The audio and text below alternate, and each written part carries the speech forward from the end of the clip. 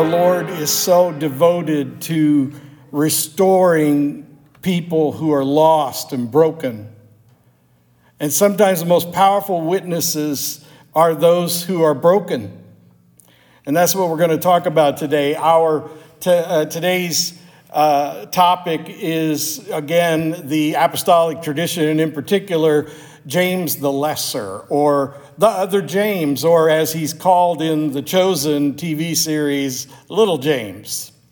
And Little James is portrayed in the Chosen as someone with a physical disability, someone who's used to being marginalized in society because of his physical disability and his relative height and so forth. This is somebody who's used to being quiet and in the background, used to being subjected to abuse and having opportunities taken away from them or never given to them in the first place. And this becomes a very personal matter for me then, because October is Spina Bifida Awareness Month. Now, it turns out that there are a lot of other things you can be aware of in any given month. It's hard to keep up with them all now. But Spina Bifida Awareness is a particularly important thing to me because my bride and I have 2 children with Spina Bifida. And they've been our heroes for a long time. Today I'm wearing a t-shirt in honor of them. I'll tell you what it says. I can't read upside down, but I have a picture of my t-shirt to refer to. I'm a proud dad of a freaking awesome, lovable, cheerful, positive, hopeful, strong, resilient, courageous, valiant, never quitting Spina Bifida warrior. Yeah, that's what I am. It's okay. Yeah, thank you. And one of the things that I'm just going to paraphrase the scripture reading this morning because I want to show you a little video. But the scripture reading is about how some people loved their friend who was physically disabled so much that they would do whatever it took to get that friend into the presence of Jesus. And you might know the story if you've been around church all your life. They were so committed to getting their friend into the presence of Jesus that they opened the roof of the home where Jesus was teaching from and lowered him down right in front of Jesus. And of course, Jesus was moved with compassion by their love for their friend and by the brokenness that he saw in their friend's body. And so he restored this young man. And for a person in those days who was that physically limited, there were very few options. Life was going to be hard, if not impossible. People nowadays with disabilities find life hard, maybe not as impossible, but it's still hard. And for those of us who love them, it's hard. And I've never, ever talked about my kids' spina bifida in church services or acknowledged this month of awareness ever. And it's simply because I just didn't want anybody to feel sorry for them because they don't feel sorry for themselves. And I didn't want anybody feeling sorry for us because we don't feel sorry for ourselves. It's a privilege when God gives you special people that need extra love and care. God was saying, in effect, Dan and Laura, Bethany, Jonathan, Alex, they need you, and I trust you to help them. And my family's made me so proud. Every one of them has gone out of their way, living a more difficult life than a lot of people have to live because of their love. They're like those people who lowered their friend through the roof to Jesus. And they've never felt sorry for themselves about it, and they've never regretted it. And I can promise you, Laura and I have never regretted it. We are thankful for this privilege of raising these very special young people and living with them. Sometimes they're easier to live with than others, though. I love you, Ruthie. She didn't want to come to church this morning. Can you believe that? I said, I'm going to say something nice about you from the pulpit, and that wasn't enough. Oh, well, let's get on to the message that God has for all of us, though. I'd like you to watch a passage from The Chosen that was probably one of the most moving scenes in the entire miniseries, and we'll talk about that afterwards. So take a look at this right now with me. Pastor. James. May I have a moment? Of course. I have... Really, not always confident to speak. Slow to speak. It's a very good quality. I wanted to ask you a question. Please? You were selling us out with the ability to heal the sick and lame. Yes, that is what you said. Yes. So you're telling me that I have the ability to heal.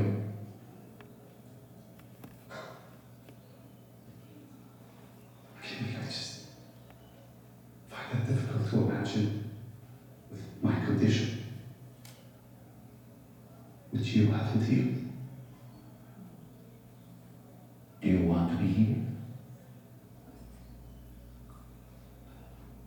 Yes, of course, if that's possible. I think you've seen enough to know it's possible.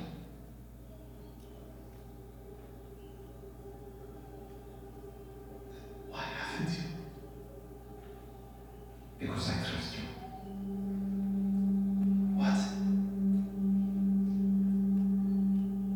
Little James. Precious little James. I need you to listen to me very carefully. Because what I'm going to say defines your whole life to this point, and will define the rest of your life. Do you understand?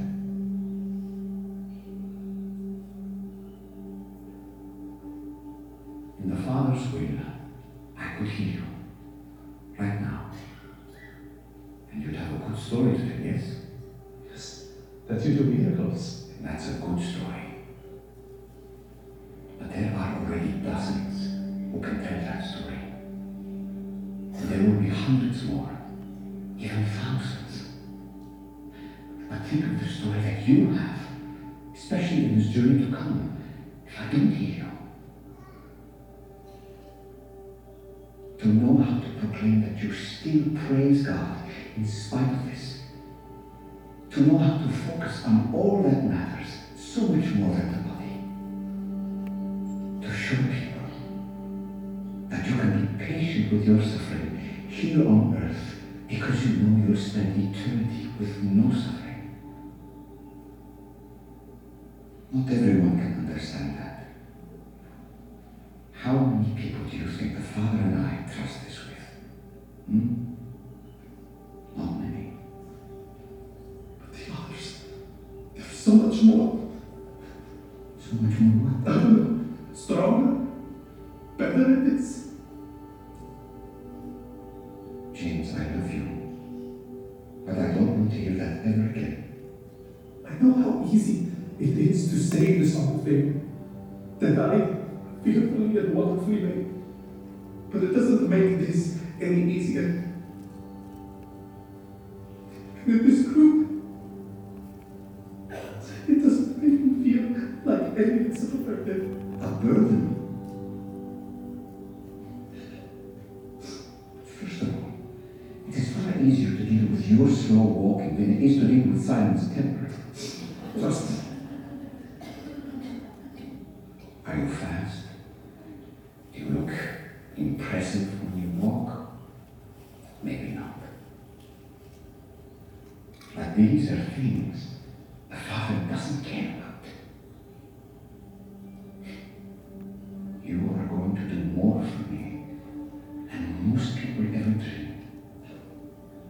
So many people need healing in order to believe in me. Or they need healing because their hearts are so sick. That doesn't apply to you. And many are healed or not healed because the Father in heaven has a plan for them which leave in mystery. And we remember what Job said.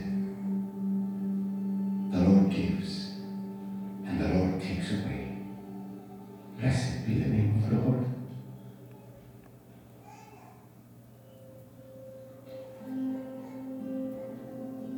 When you pass from this earth, and then meet your Father in heaven, where Isaiah promises you will leap like a deer, your reward will be great.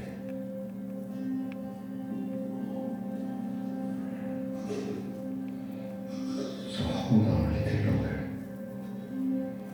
And when you discover yourself finding true strength because of your weakness, and when you do great things in my name, in spite of this, the impact will last for generations. Do you understand?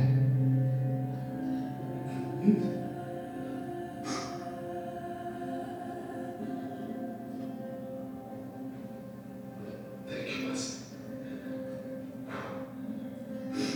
A man like you, healing others. Oh, what a sight. I can't wait to hear your stories when we return. Shalom, Master. Shalom. And James. Remember, you will be here. It's only a matter of time. Shalom, Master.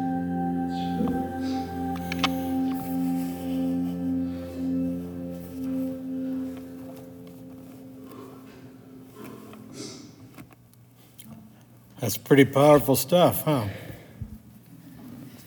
When we watched that for the first time in the movie theater, I was sitting next to Nathan in front of Ruthie, and through my own tears, I was looking at them, kind of watching how they were watching it, and they were just riveted, just totally into the scene. And when the movie was over and the house lights came up, Nathan and I stood up, and he looked over at me, turned that way he does because of his one leg being a little different from the other. And he turned and looked at me and he said, "Dad, I got to be honest with you.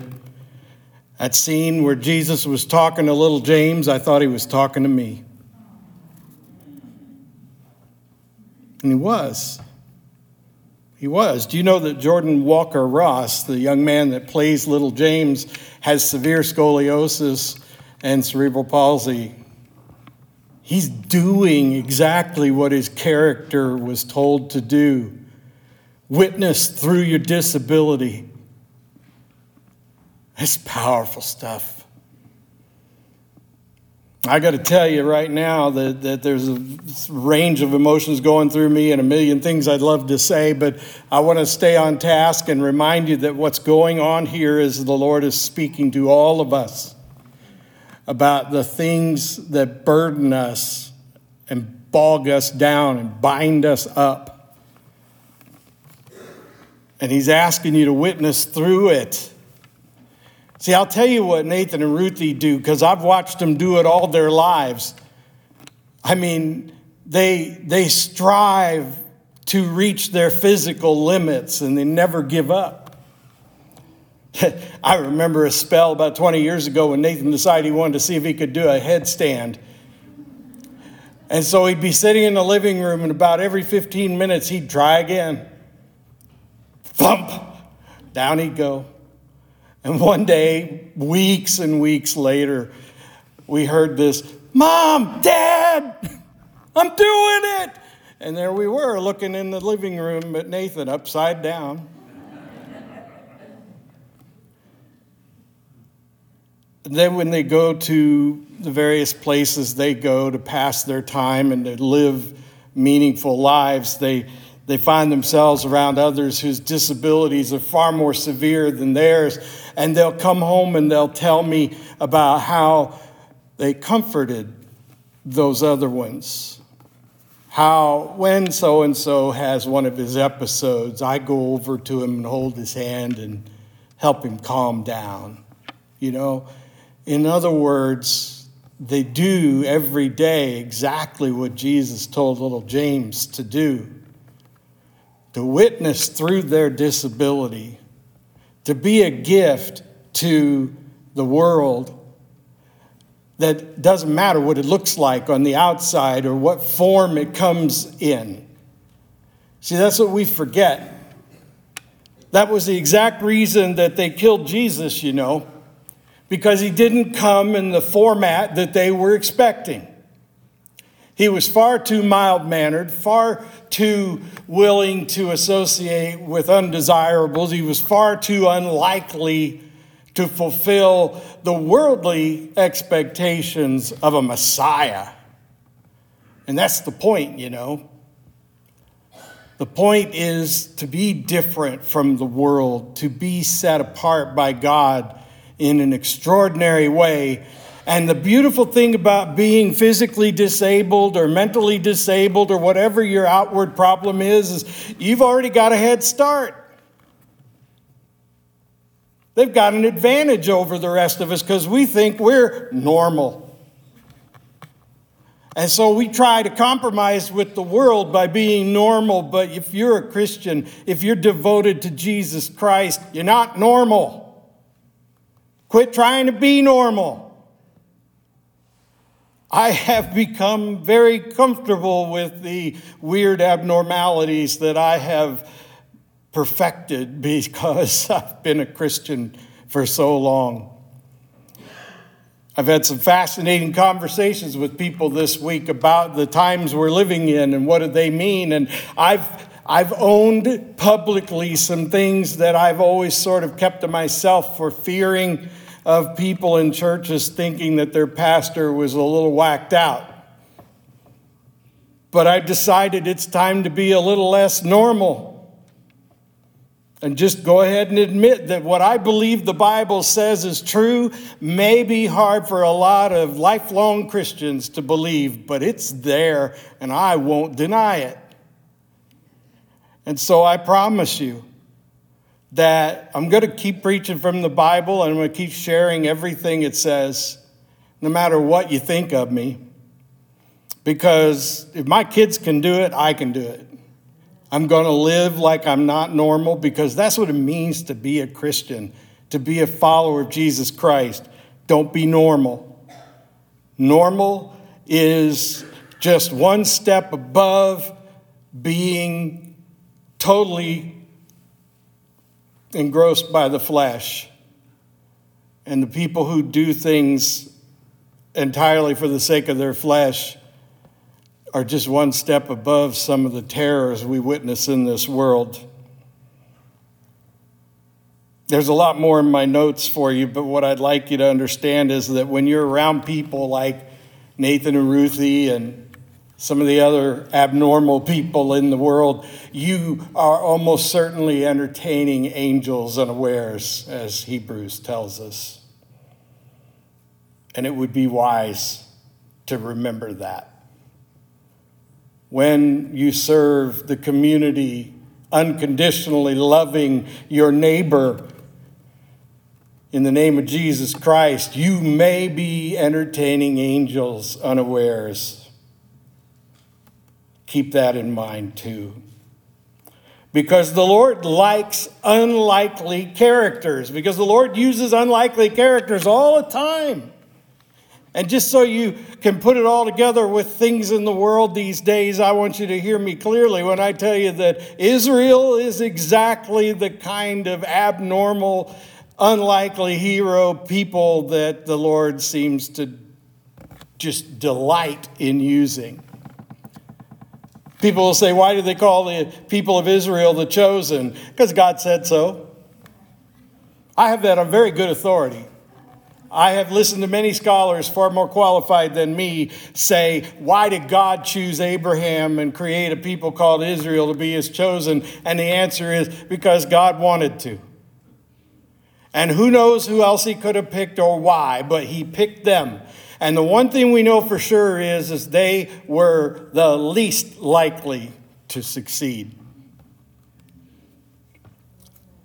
And I promise you, as you witness the things that will be part of the news in the coming weeks. One of the things you're going to see is God delights in victories for his name's sake through the unlikely ones. And the Bible promises that he will not withdraw his covenant with Abraham, ever. And that he will stand with those people, not because they are great, but because they are small. Not because they're strong, but because they're weak. Now, if that's how God deals with an entire people group for generation after generation after generation, is it not reasonable to assume that that's how God intends to deal with you? It is when you are weak that he becomes strong. It is when you don't know what to do that you are ripe and ready for him to do through you unbelievably amazing things. It turns out that people with a disability have us at a disadvantage because they already know they're weak. They already know they're incomplete in some way, and they already know they need help. And I'll tell you a little secret. There's something they don't know that's really helpful. It's really beneficial that they don't know something you and I know. They don't know the pride that comes from thinking you can do everything, that you determine your destiny, that you determine your success, that you are a self-made woman or man. The one thing about people with disabilities is they don't live with that burden. And you'd be better off if you gave up that burden. No one is really a self-made anything, because God made you, and he gave you the gifts that you have, and he helped you to grow your strengths. And if you do it in cooperation with the Holy Spirit, God will take those things that you do and use them for the benefit of his family. And that's why we go to church. You know, there's a lot of people bailing out on church these days, a lot of people who don't go to church anymore. And it's because they think they don't need it. Now, I'm not picking on them, not naming them.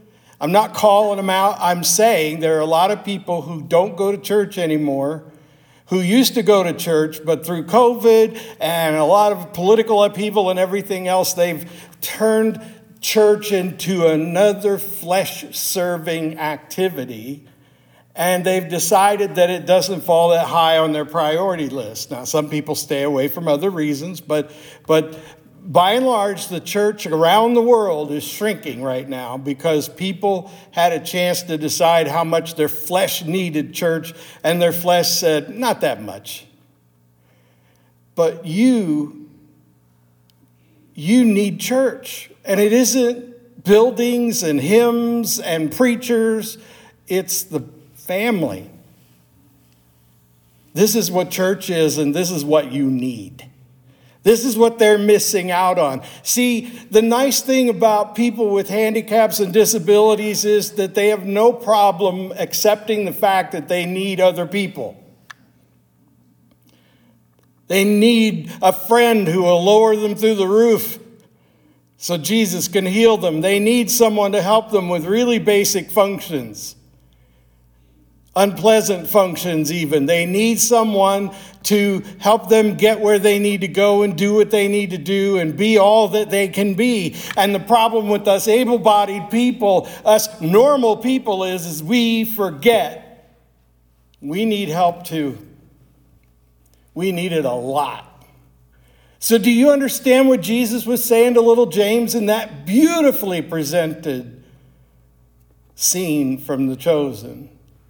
He was saying, won't it be awesome for all the people that you heal, for all the people that witness the truth and love that comes from the Holy Spirit of God through you?